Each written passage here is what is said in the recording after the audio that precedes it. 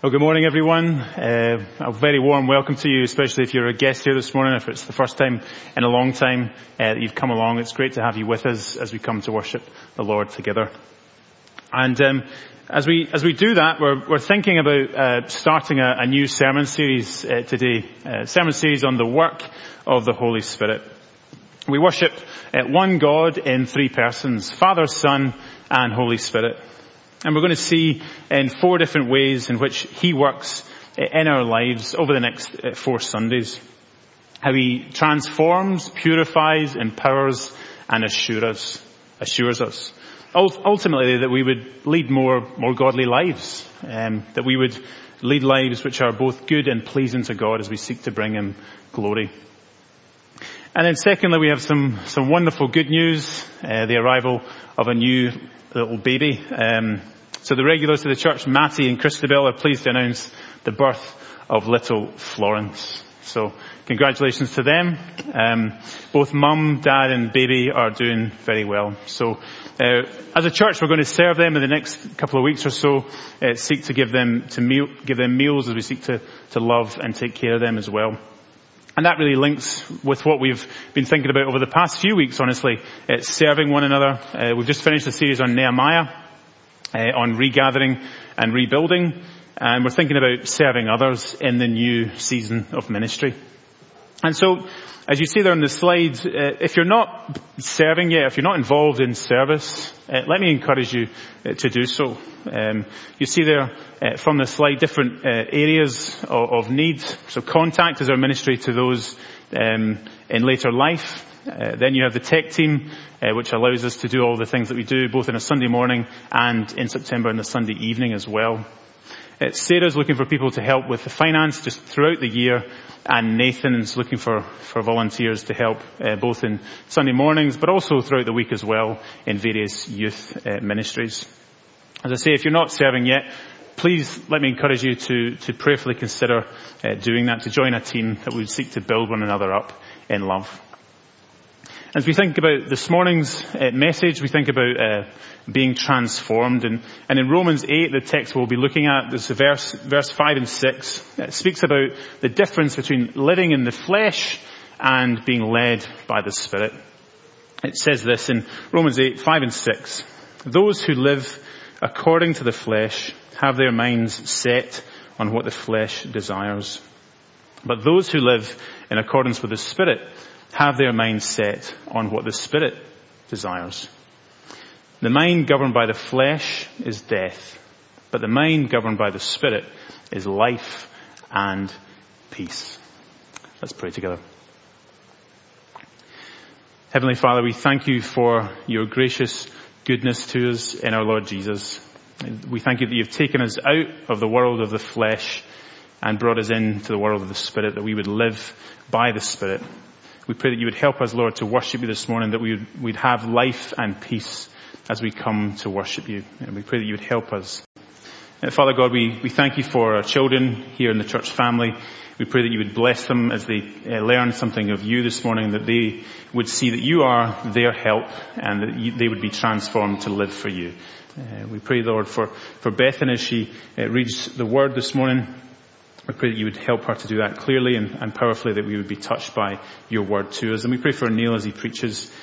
May his words be your words. May we be struck by them and transformed by them as we hear them in the power of the Spirit. In Jesus' name, amen. And now we're going to hear Bethan as she brings the reading to us this morning. The reading today is from Romans chapter 8, verse 1 to 11. Life through the Spirit.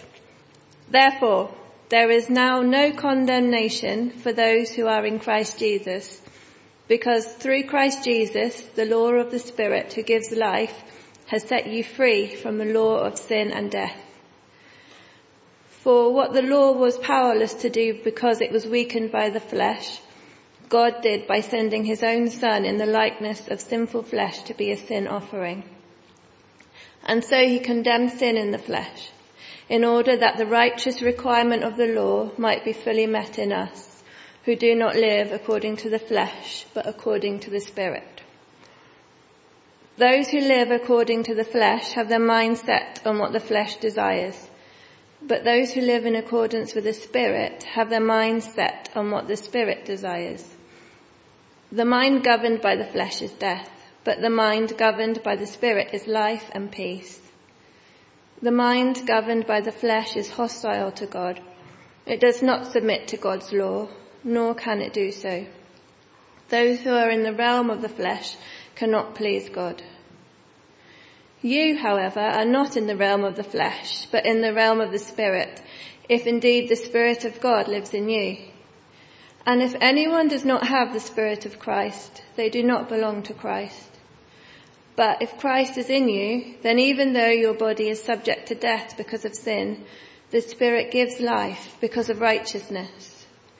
And if the Spirit of him who raised Jesus from the dead is living in you, he who raised Christ from the dead will also give life to your mortal bodies because of his Spirit who lives in you. Morning, everybody. Thanks for reading for us, Bethan. Now let's pray as we come to God's word. Jesus said, when he, the Spirit of truth, comes, he will guide you into all the truth. Father, we do pray that for us this morning. We thank you that the Spirit is here with us, and we pray that he would now guide us into the truth, that he would help us to see clearly, help us to see Christ in all his glory. We pray that he would reveal our hearts to us, and we pray that he would change us from within to make us more into the likeness of Jesus Christ, in whose name we pray. Amen. Well, I think most people would accept that there was a person called Jesus Christ who lived on this earth 2,000 years ago. They may not accept that he was God. They may think he was just maybe a good teacher, or like the Muslims, that he was a prophet. But they may not deny his existence. Many people also relate to the concept of God as a divine father who provides for and protects his people just as a human father would do. But what about the Holy Spirit? I think he's harder for many people, even Christians, to understand. For other religions like Islam or the Jehovah's Witnesses, he's a force, he's an agent. But the Bible clearly teaches that the Holy Spirit is a person who, together with the Father and the Son, makes up the Trinity, the Godhead, that he's always existed. And he's always been in a loving relationship with the Father and the Son. So what is his role? And how is that different from that of the Father and the Son? What difference does he make to my life? Well, if you're a Christian, then the Spirit has been and continues to be at work in your life. The question is, are you aware of him? I do pray this series will give you a greater understanding of him, which will lead to a greater confidence in him and a greater desire to see him at work in your life. Over the next few weeks, as Colin mentioned, we're going to be looking at 4 of the Spirit's most important roles. The fact that he transforms us, he purifies us, he empowers us, and he assures us. And this morning we're looking at the first of those, and the fact that it's the Holy Spirit who transforms us. Now, if you are a Christian already, I wonder if you can think back to your life before you became a Christian. For some people, you may not actually be able to recall a time when you didn't follow Jesus. For others, it may have been a more dramatic conversion. But at some point for all of us, even if it was when we were a young child, there was a time when we didn't belong to Jesus and a time when we did. And the cause of that change was the Holy Spirit. It was he who transformed our lives. So in what way did he do that? How are we different now from how we were when we are not a Christian? And it's important to fully appreciate this change that has taken place in our lives, and the fact that it was by God's grace that that's happened, his undeserved loving kindness. Because when we do so, we can enjoy the freedom, we can enjoy the privilege of belonging to Christ, and we can live greater lives of thankfulness and peace. And if you're not yet a Christian, I hope as you listen this morning that it will give you a greater understanding of the difference that Christ could make to your life. Well, our passage this morning in Romans 8 mentions 4 ways in which the Holy Spirit transforms us. And first of all, he transforms us by giving us life and freedom. Look at the opening verses of that chapter of Romans 8. It starts with wonderful words of assurance. Therefore, there is now no condemnation for those who are in Jesus Christ. Because through Christ Jesus, the law of the Spirit who gives life has set you free from the law of sin and death. For what the law was powerless to do because it was weakened by the flesh, God did by sending his own Son in the likeness of sinful flesh to be a sin offering. And this is where we see all the 3 members of the Trinity working together for our salvation. We've got the Father who sends his own Son as a human being to be a sin offering for us. Through his death, Jesus takes the punishment that we deserve for our sin, for our hostility towards God. And he enables us to be free from sin and death.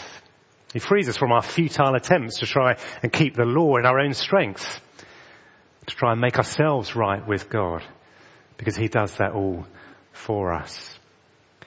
But it's the Spirit who causes us to be born again, so that we can see in our hearts how we've rejected God and how we need to turn in repentance to him and seek his forgiveness.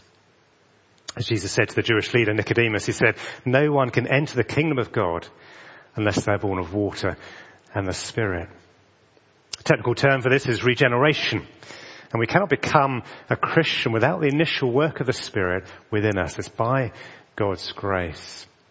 We see an example of that in the book of Acts. So when the Apostle Paul goes to Philippi, he starts preaching to a group of women gathered by the river on the edge of the city. And we're told that there was a woman called Lydia who was listening to him. And then it says there that the Lord opened her heart to respond to Paul's message, the message of the gospel of forgiveness in Jesus Christ. It was the work of the Spirit that caused her to respond to that message. Now, you may listen to a sermon at some point and be actually powerfully impacted by what you heard, by the God speaking to you. I just wonder why your friend sat next to you who was not a Christian just remained totally unmoved by it all. Well, the Spirit has to open our hearts to enable us to respond to the gospel. And that should be what we pray for in the lives of those who don't yet know Jesus Christ. Back in Romans 8, it describes the change in our lives that the Spirit brings. In verse 6, it says there, the mind governed by the flesh is death, but the mind governed by the Spirit is life and peace. If we are living as we were meant to live and designed to live by the one who created us, then we can be assured that we are living life to the full. We don't need to live a life of regrets. If only I'd done this or not done that. We can experience the peace that comes from being given spiritual life. Of course, our bodies in this age will still be subject to death, as it says here in verse 10, because we're part of a sinful and fallen humanity. And death is a tragic thing that separates us from our loved ones.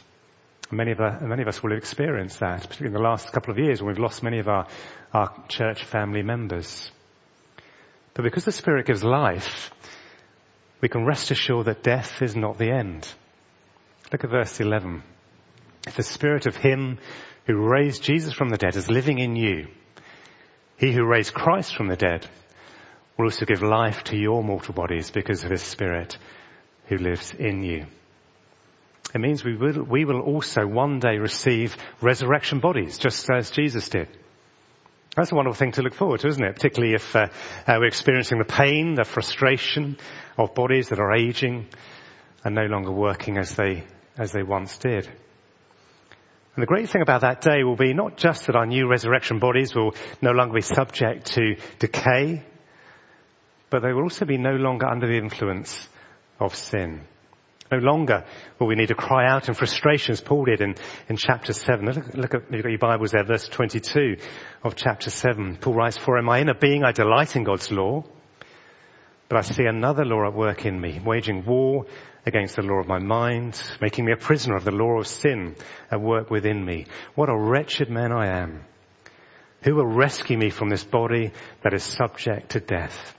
Thanks be to God who delivers me through Jesus Christ, our Lord. What Christ has already achieved in his victory over sin and death. Our redemption will be complete when he comes again.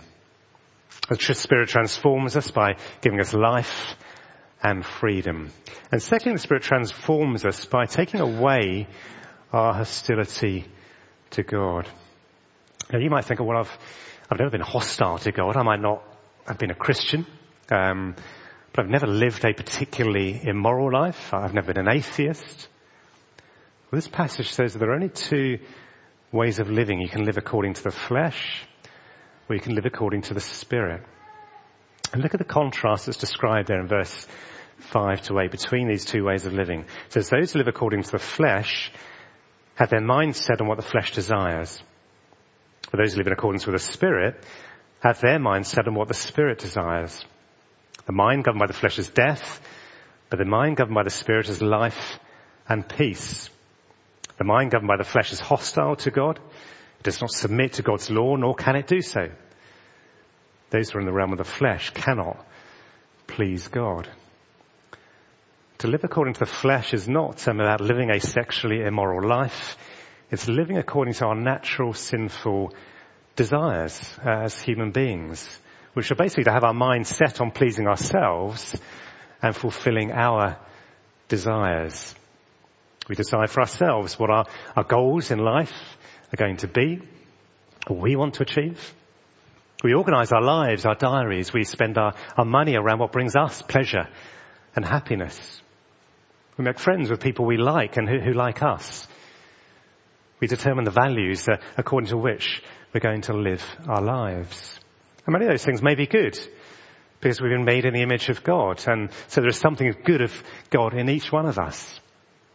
If we've been brought up in a Christian home, for example, we will have learnt about Christian values and seen them modelled and will have taken them on in our own lives, maybe even without realising it. So what then is the difference between living in the flesh and according to the Spirit? You know, I get it if someone's life is totally immoral, but what if their life is not actually that much different from a Christian's? Well, the difference is, who are we seeking to please? Who are we seeking to glorify? Who is determining our decisions and our behaviour? Is it us or is it God? If it's us, then however well-intentioned we may be, the whole focus of our lives is in the wrong place. Jesus said, love the Lord your God with all your heart, soul, mind and strength, and love your neighbour as yourself. Whereas if we are living according to the flesh, we are loving ourselves instead of God. It doesn't also necessarily mean we like ourselves, but we're wrapped up in our own desires and worries. And what that therefore means, however harsh it may sound, is that we are hostile to God. We don't submit to his law. We cannot please him. But the good news is that although we in ourselves are powerless to change, the Holy Spirit is able to transform us. As he breathes new life into us, he replaces that hostility towards God with a faith in God and a love for God. And when God looks at us, he now sees the righteousness of Christ and is pleased with us. Well, not only does the Spirit transform us through rescuing us and making us pleasing to God, he then comes to live in us. Look at verse 9 there. You, however, are not in the realm of the flesh, but in the realm of the Spirit, if indeed the Spirit of God lives in you. The Spirit is not like a sort of surgeon who comes in and performs an operation on you and then leaves you to get on with your own recovery and your own lives. The Spirit transforms us and remains with us. He makes his home in us. In the Old Testament, we see the Spirit work, but quite selectively in individuals and different tasks. But the prophets spoke of a time when God would pour out his Spirit on all his people, which is what happened on the day of Pentecost. And since then, he's a gift to all Christians when they put their faith in Jesus Christ. We feel comforted and encouraged that whatever we go through, He is there with us. He doesn't just pop up like a Superman when we're in trouble. He's our constant companion. And you may wonder, well, if the Spirit is in us, well, what does it mean then when it says Christ is in us in verse 10? Well, the Spirit, as it says in the previous verse, is the Spirit of Christ and the Spirit of God. The Spirit is the Spirit of God the Father and the Spirit of God the Son. And so to say the Spirit is in us is also to say Christ is in us in that way. That's why when Christ gave his disciples the Great Commission to go into the old world and make disciples before he ascended to heaven, he also promised, he says, "And surely I am with you always to the very end of the age." Christ is with us by his Spirit. That's why also before Jesus left this earth, he says to his disciples, he said, "And I will ask the Father, and he will give you another advocate to help you and be with you forever, the Spirit of truth. The world cannot accept him because it neither sees him nor knows him, but you know him, for he lives with you and will be in you." It was a passage we looked at last year in lockdown, and which I trust has been an encouragement to you during these challenging times that we've been through. If the Spirit is with us, then what that also means, as it says in verse 9, that is that you are in the realm of the Spirit. In other words, you are under the power and influence of the Spirit. Imagine if Jesus were living on this earth today and he said, "Look, I'd like to come and visit in your home. I'd like to come and stay with you for a while." I guess at one level that'd be really exciting, wouldn't it? But maybe at another level you might feel a bit intimidated by that he would see you as you are, as you live your life, warts and all. Well, the thing is that Jesus is already living with you by his Spirit. He can see everything you do. He knows everything that you are thinking. But that shouldn't fill us with shame or guilt, because as we saw earlier, we've been made right with God. We're considered holy in his sight. So what he's focused on now is helping us to grow in purity, which would be what we want if we have the Spirit living in us. Previously, we were in the realm of the flesh, under the power of sinful human nature, thinking we were in control, but in reality, being tossed and turned and influenced by the ways of the world. But now the Spirit has broken that influence and freed us to love and to serve Christ. So if you're not aware of the Spirit's influence over your life, in the choices you make, the way you live your life, then something is not quite right. If you're not aware of that ongoing change in your life, don't ignore the Spirit, don't grieve him, but enjoy fellowship with him. The Holy Spirit living in us means he should be changing the desires of our hearts and making us more like Jesus. And we'll be looking more at that over the coming weeks. But finally, the Spirit transforms us by enabling us to belong to Jesus Christ. As it says in verse 9, if anyone does not have the Spirit of Christ, they do not belong to Christ. Implication being that if you do have the Spirit, which we will do if we're Christians, then if he is in you, then you do belong to Christ. One of the hardest things I think people experience in this life is to feel that they do not belong or do not fit in. That people around them do not understand them, don't appreciate them. We all in some way want to belong. We want to have people who love us, who value us, irrespective of what we are able to do or contribute. And that's exactly the case with Christ. We are loved, not because of anything we have done to earn that love, but because we belong to him. We've been redeemed by him. Isaiah chapter 43 sums this up well. It starts by saying, "Do not fear, for I have redeemed you. I have summoned you by name. You are mine." And it goes on to say, because we are his, because we belong to him, therefore, when you pass through the waters, I will be with you. When you pass through the rivers, they will not sweep over you. When you walk through the fire, you will not be burned. The flames will not set you ablaze, for I am the Lord your God, the Holy One of Israel, your Saviour. It's a wonderful privilege to belong to God. And the consequence is it will make us feel that we are strangers in this world, that we don't really belong in this world. But our home that's been prepared for us in heaven is going to be far greater than anything this world can offer. God's love is far greater than any human love that we will experience. And Paul brings together these two ideas of the Spirit dwelling in us and us belonging to Christ in 1 Corinthians 6 when he says this. He says, do you not know that your bodies are temples of the Holy Spirit who is in you, whom you've received from God? You are not your own. You are bought at a price. Therefore, honor God with your bodies. The price with which we were bought was the death of Christ on our behalf. The price that he paid for our life and our freedom, where he took our sin and we received his righteousness. When we think of people being bought, it's usually for the selfish ends of the buyer, as it was in the 18th century slave trade, and still is the case today with sex trafficking that goes on. But when you are bought by someone so that you can be freed from slavery in which you used to live, someone who will lavish their love on you, that is something very different. You don't mind belonging to someone like that.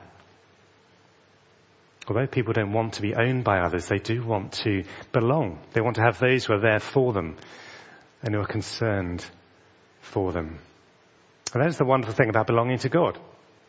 If we are his, then he promises to look after us. And that belonging to God brings an amazing security then with it. So a security that enables us to be at peace in our struggles, a peace even in the face of death, when we know we're going to be with him forever. Well, as we come to an end, before we take the Lord's Supper together, it's easy for the things we looked at this morning just to be those sort of sermon headings that we gloss over and move on quickly. But these are wonderful truths which would be good to meditate on more over this coming week. The Holy Spirit gives us life and freedom. He takes away our hostility to God. He makes us friends with God. He comes to live in us. And he enables us to belong to God.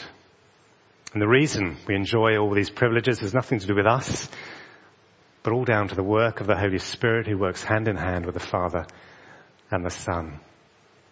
His blessings are only possible because of what Jesus did on the cross for us, when he gave his life so that we might have life and have it to the full. That's what we're going to celebrate in just a moment. But let's pray and sing again before we do that. Let's pray. Father God, we do thank you for the Holy Spirit who has transformed us from those who are living their lives their way, thinking they were somehow in control of all that was going on, but under the influence of the world and our sinful human natures. Thank you that he freed us from all of that he helped us to respond to the gospel message of life and freedom in Christ. Thank you that he made known to us the salvation that is available in Jesus Christ. And thank you that he now lives in us. He continues to change us. And thank you that he enables us to belong to Jesus Christ. And we thank you for that belonging. We thank you that in that belonging we feel secure. We feel at peace. And we know that you will never abandon us. You will never leave us nor forsake us. In Jesus' name. Amen.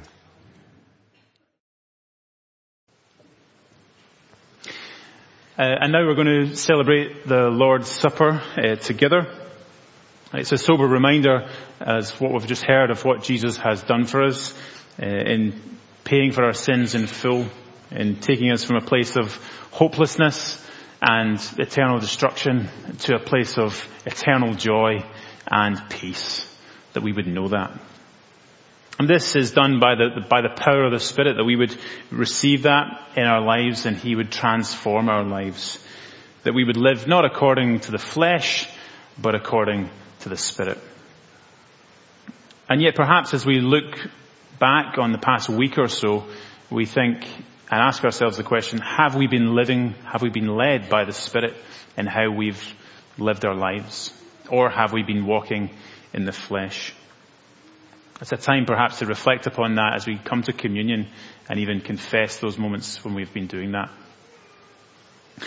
Because at the wonderful same time, the Lord extends his hands to us. He extends his hands of mercy to us and invites us to eat with him, that we would receive forgiveness and mercy. All because of what he's done on the cross in paying for our sins in full. And as we remember what Christ has done for us, we get a taste of the peace and the joy that he offers us as we will share a banquet meal with him in heaven one day. And so this is a meal for followers of Jesus, for those who have repented of their sin and trusted in Jesus Christ alone for the forgiveness of their sins. But perhaps that's not true of you this morning. You've yet to do that. You've yet to trust in Jesus as your Lord and Saviour.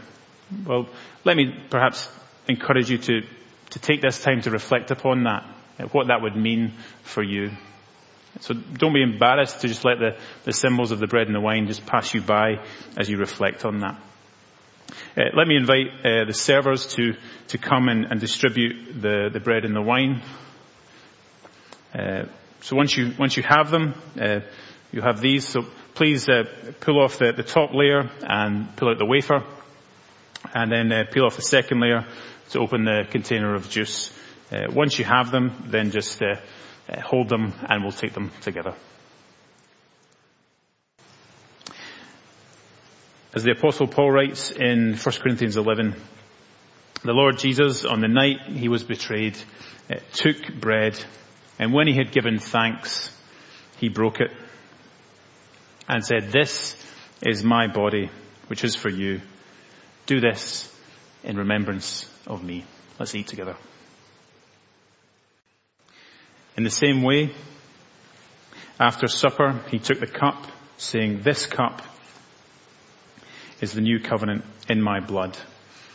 Do this whenever you drink it in remembrance of me. For whenever you eat this bread and drink this cup, you proclaim the Lord's death until he comes." Let's drink together. Heavenly Father, we thank you for the gift of your Son. We thank you that by his body broken for us and his blood shed for us, that we can experience life, joy, and peace. We thank you that you've given us your Spirit, and he testifies of that in our hearts, that we would be able to rejoice with all your people, rejoice in what we have in our Lord Jesus. We pray that you would help us, Lord, by the power of your Spirit, to live a transformed life this week as we seek to live for your glory and our good. In Jesus' name, amen.